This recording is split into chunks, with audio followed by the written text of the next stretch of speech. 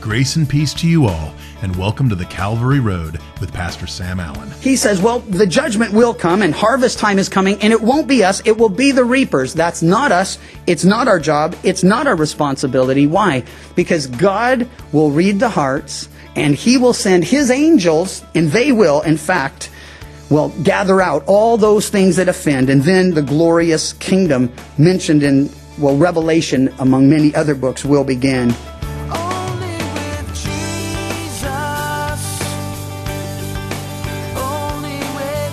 In a very important and relevant message that Pastor Sam entitled The Wheat and the Tares, Sam takes us through the study of three of Jesus' parables. The parable of the wheat and the tares, the parable of the mustard seed, and the parable of the leaven. Now this study helps show us that professed Christians who do not act like Christians is not a new thing, or just some current trend. Jesus was addressing it 2,000 years ago, and these parables are just as relevant today. Let's listen in. Matthew 13, picking up at verse 24, the title of our message, The Wheat and the Tares. You have to wonder what the world is wondering as they look on at the professing church, those who claim to be Christians, and yet you find people in the news convicted of molesting over 100 children. You find people in the news promoting and exalting homosexuality. In fact, just yesterday, a leader from the Episcopal Church defending the denomination's decision to confirm the first openly gay bishop in a letter to the U.S. clergy defends his whole position, saying, I wouldn't have done it if I didn't believe it was biblical. And I'm wondering, even as a Christian, if no practicing homosexual will ever inherit the kingdom of God, how could they put someone in a position to lead other people toward and to the kingdom? Well, if we're baffled by it, you have to know the world is baffled by it. And I'm talking about those people who don't consider themselves Christians in any means or fashion or form, but look at the church to try to figure out if Christian is something they should be or could be. Well, I don't know. There are so many things I noticed in the paper just a few weeks ago. They were advertising for a Christian nudist camp. And I was wondering, could such a thing actually exist? Not that I have any desire to actually see or find out for myself, but what kind of a Christianity is it that the world is seeing? And the answer to this whole dilemma is actually here in this parable of the wheat and the tares. And in the following parables, the mustard seed and the leaven. And what we get is sort of a wheat and tares sandwich with mustard seed and leaven, because we get the wheat and the tares, then those other parables, and then the explanation. And we may just take them as they come, or we may try to lay a foundation with the first parable here. Well, it begins in verse 24, another parable he put forth to them, saying, the kingdom of heaven is like a man who sowed good seed in his field. But while men slept, his enemy came and sowed tares among the wheat, and went his way.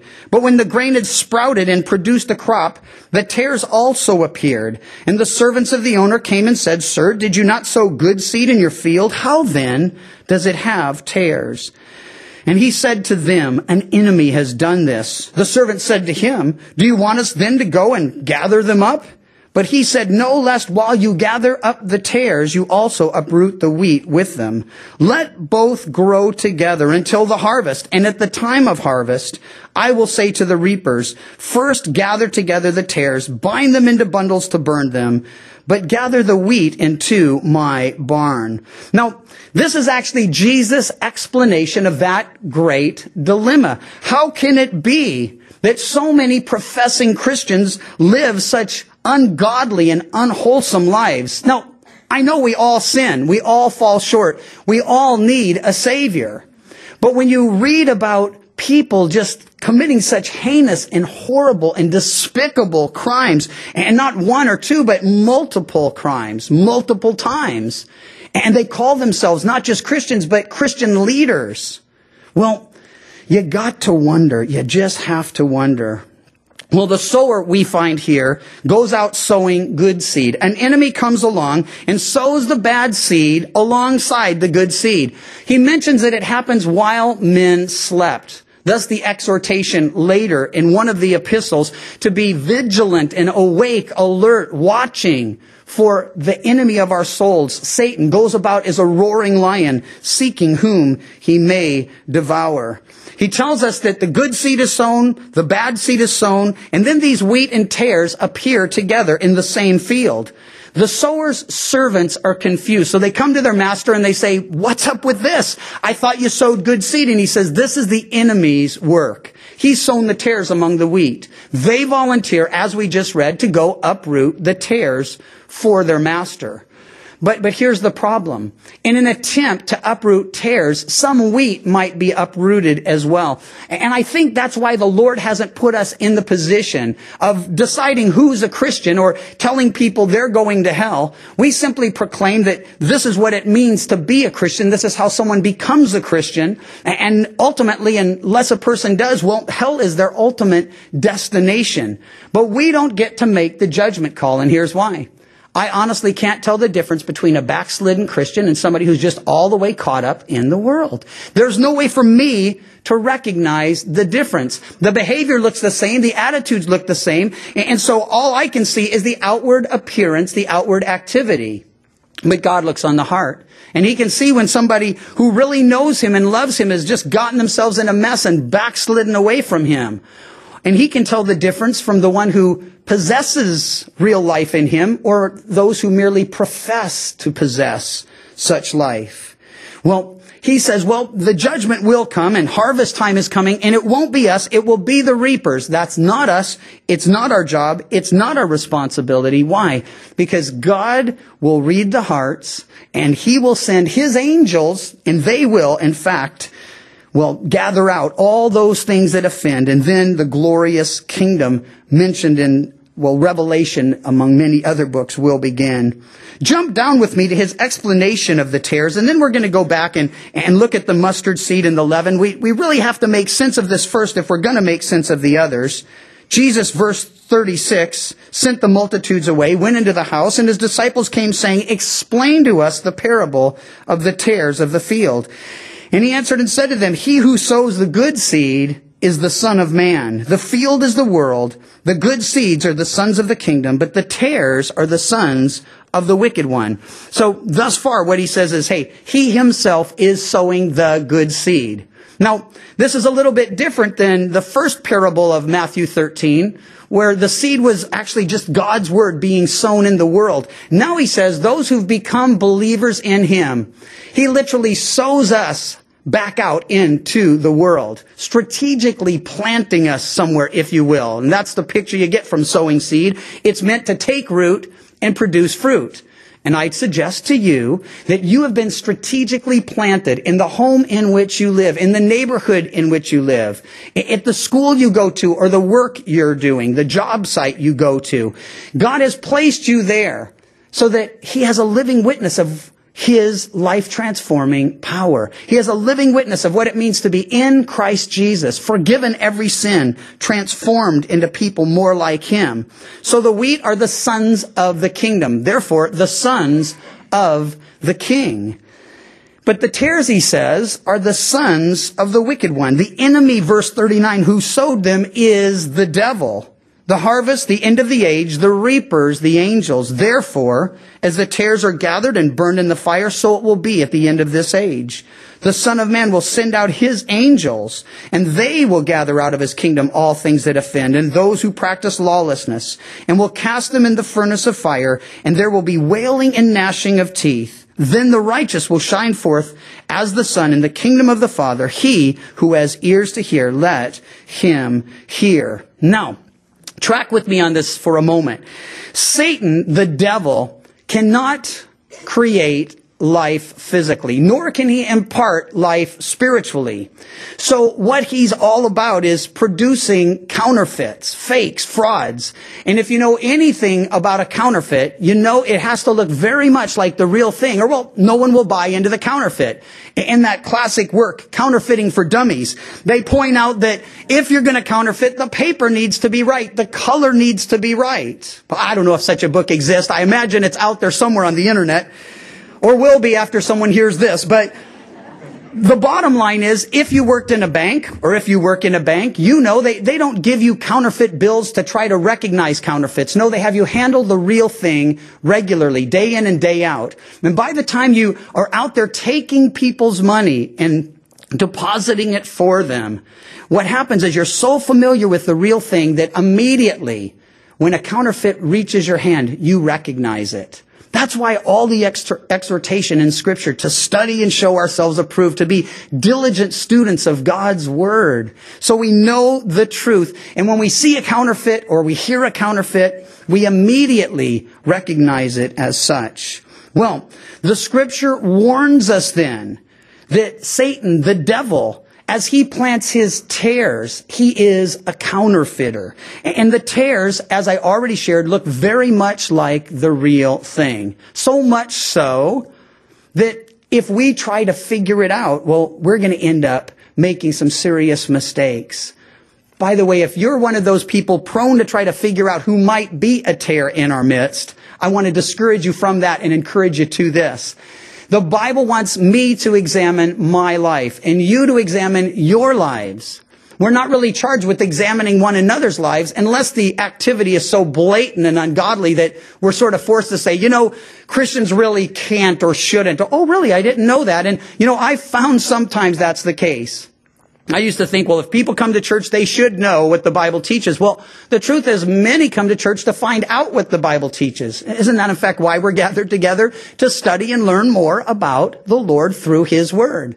And so don't take it for granted that just because someone's here, they know all of the things they shouldn't be doing or all of the things they should be doing. And if you see behavior that's absolutely aberrant or unbiblical or unscriptural, they say, hey, I've noticed you've been coming to Calvary. How long you been coming? Are you a Christian? And once you establish that, then you say, well, I wanted to show you something. I don't know if anybody ever pointed it out to you. And you just take them to the verse and lovingly and gently show them the thing that you see as a stumbling block, that will be, in fact, that stumbling block. What about the counterfeits? Galatians chapter 1, verses 6 through 9 warns us that there is a counterfeit gospel. In fact, there are many counterfeit gospels. Listen to Paul's words. I marvel that you are turning away so soon from Him who called you in the grace of Christ to a different gospel, which is not another, but there are some who trouble and want to pervert the gospel of Christ. But even if we or an angel from heaven preach any other gospel, if we preach any other gospel to you than the one we already preached, let him be accursed.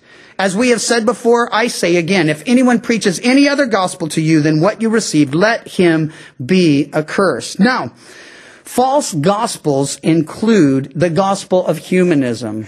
The humanistic gospel says if I'm a good person, if I do good works, ultimately God is going to accept me and I'm going to end up in heaven. But what does God say about that humanistic gospel? He says there are none who do good. No, not one. And by the way, even if you did do good, that could never wipe out all the bad you've done. It'd be like robbing a bank, giving the money to the poor, sort of a modern day Robin Hood, And you're like, well, Lord, but I know I robbed the bank. Yeah, okay, I'm guilty of that, but I had good intentions. I did it for good reasons. You think the courts will let you off? You think the Lord will let you off? No, God judges us righteously. And the courts, well, they judge us justly. At least that's what you're hoping for. So the humanistic gospel of good works, well, the Lord just says that's not going to get anyone to heaven. The legalistic gospel of live by the law, and some try to. I meet people and they say, well, I live by the 10 Commandments. And I'm saying, well, those things killed me. And they're like, what do you mean? Well, Paul himself said that he thought he was righteous until he read the commandment, thou shalt not covet. And he realized, man, I am a covetous man. I desire all sorts of things the Lord hasn't provided for me or blessed me with. And the law, he says, which he thought would impart life, actually, well, it brought death. The law brings death. By the works of the law, no flesh will be justified in his sight. That's God's testimony. So the gospel of humanism, good works, good person, falls flat. The gospel of legalism, live by the law, keep the Sermon on the Mount, it falls flat as well. And then there's the gospel of liberalism. And you need to know, because you'll meet people like this. They think they're free to sin instead of free from sin. That's not the gospel of Jesus Christ. Jesus died for our sins according to the Scripture. He was buried. He rose again the third day according to the Scripture. That's the Bible's good news, the Bible's gospel. That though we are sinners, Jesus died to save us from our sins. And not so we can sin, but so we can be free from sin. Its penalty, its power, and at His coming, its very presence. I have a question for you. Who preached another gospel, another testament to Joseph Smith? Do you know that's what he declares he has? Or, well, he doesn't say it anymore because he's dead now. But back when he claimed to have gotten it, he said an angel from heaven brought him another testament of Jesus Christ. That word testament means another gospel, another good news, another hope. But what does Paul say? Even if we or an angel from heaven preach any other gospel, let him be accursed. So there are counterfeit gospels, and then there are counterfeit Christ. We're warned about this by Jesus himself. He says in Matthew 24, and we'll look at this in some depth at some point, take heed that no one deceives you, for many will come in my name, saying, I am the Christ, and will deceive many. Many will come saying, I am. False Christ, false prophets will rise and show great signs and wonders to deceive, if possible, even the elect. So Jesus warns us there will be false Christ. They'll preach a false gospel. They'll promote a false hope. And they'll present themselves as, some of them, as that Christ, that hope. Paul tells us in writing to the church in Thessalonica that the coming of the lawless one is according to the working of Satan. And he goes on to say, with all power, signs, and lying wonders, with all unrighteous deception among those who perish, because they did not receive the love of the truth that they might be saved. The lawless one he speaks of is the Antichrist. He opposes Christ and puts himself in the place of Christ. Hey, that guy is coming. And when he does, multitudes will worship him as the Christ. False gospel, false Christ. Listen to what Paul tells the Corinthian believers. I fear lest somehow as the serpent deceived Eve by his craftiness, so your minds may be corrupted from the simplicity that is in Christ. For if he who comes preaches another Jesus whom we have not preached, or you receive a different spirit whom you've not received, or a different gospel which you've not accepted, you may well put up with it. Later in that same chapter, 2 Corinthians chapter 11, down around verse 13, he moves from false gospels and false Christ to false apostles. And he says, such are false apostles, deceitful workers, transforming themselves into apostles of Christ. And no wonder, Satan transforms himself into an angel of light. Therefore, it is no great thing if his ministers also transform themselves into ministers of righteousness, whose end will be according to their works. Now, if there are false gospels and false Christ and false apostles, that explains to us what's happening with the wheat and the tares. Counterfeit gospels proclaiming a counterfeit Christ, preached by counterfeit apostles, produce counterfeit Christians. Those are the tares that Jesus is talking about. Those are the tares Jesus is warning us about. No wonder we're exhorted to make our calling and election sure. Be sure you're in the faith. Why? Because I would think most people who go to church or even are caught up in a cult believe themselves to be the genuine article, the real thing. Of course, Jesus says, many will come saying, Lord, Lord, didn't we? Talking of the wonderful things they did for him and in his name. What's his response? I never knew you. Who are those multitudes? Who are those people? They're the tares spoken of here, planted among the church, but not really a part of the church. Listening, joining in, having an experience, but never really experiencing him.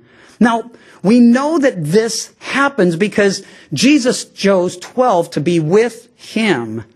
And one of those 12, he later tells us, was the son of perdition. Not a son of the kingdom, not a son of the king, not a son that fell away or changed fathers, if such a thing is possible in that realm. No, he says a son of perdition. Judas never belonged to the Lord, and he was in good company. And so be careful, be sure. Don't be one that thinks, well, I go to church, I must be saved. I sing the songs, I must be worshiping. It's possible to come and to sing and to study and yet never really be converted. Make sure that doesn't happen to you. Make sure that doesn't happen to those you love. Well, that brings us then to the spread part of this sandwich there in verse 31. He says another parable he put forth to them, saying, the kingdom of heaven is like a mustard seed, which a man took and sowed in his field, which indeed is the least of all the seeds. But when it is grown, it is greater than the herbs and becomes a tree, so the birds of the air come and nest in its branches. Another parable, and we might as well look at these two together. He spoke to them, the kingdom of heaven is like leaven, which a woman took and hid in 3 measures of meal till it was all leavened. And all these things Jesus spoke to the multitudes in parables. Without a parable, we're told, he did not speak to them, that it might be fulfilled which was spoken by the prophet, saying, I will open my mouth in parables. I will utter things which have been kept secret from the foundation of the world. The parable of the mustard seed. 2 basic schools of interpretation. Danny Lehman and I talked about this at some length because he works for a missions organization. And missions often see this and interpret this as being the ultimate spread of the good word of God, the good news of God, the gospel of God into the whole world. They see the mustard seed as that seed that starts so small and then gradually becomes large enough that everyone can find a place and fit in. The leaven likewise then becomes the gospel that permeates and penetrates till it fills the whole world. And I want to say I have no problem with an understanding that God's word can and will ultimately spread to the whole world. Happened in the 1st century, it'll happen again in the 21st century. But the real question is, are these parables teaching us that the gospel is going to get out, or do we look elsewhere for that and get other insight from this? The school of interpretation that I'm more comfortable with here would see this mustard seed's growth as unnatural, larger outwardly than God intended. If in fact that's the picture he's giving us, and I believe it is, that just like the parable of the sower, lots of seed being sown with various results, just like the parable of the wheat and the tares, the church growing, but, well, it's growing larger outwardly than it is growing inwardly. Why? Because anybody can go to church.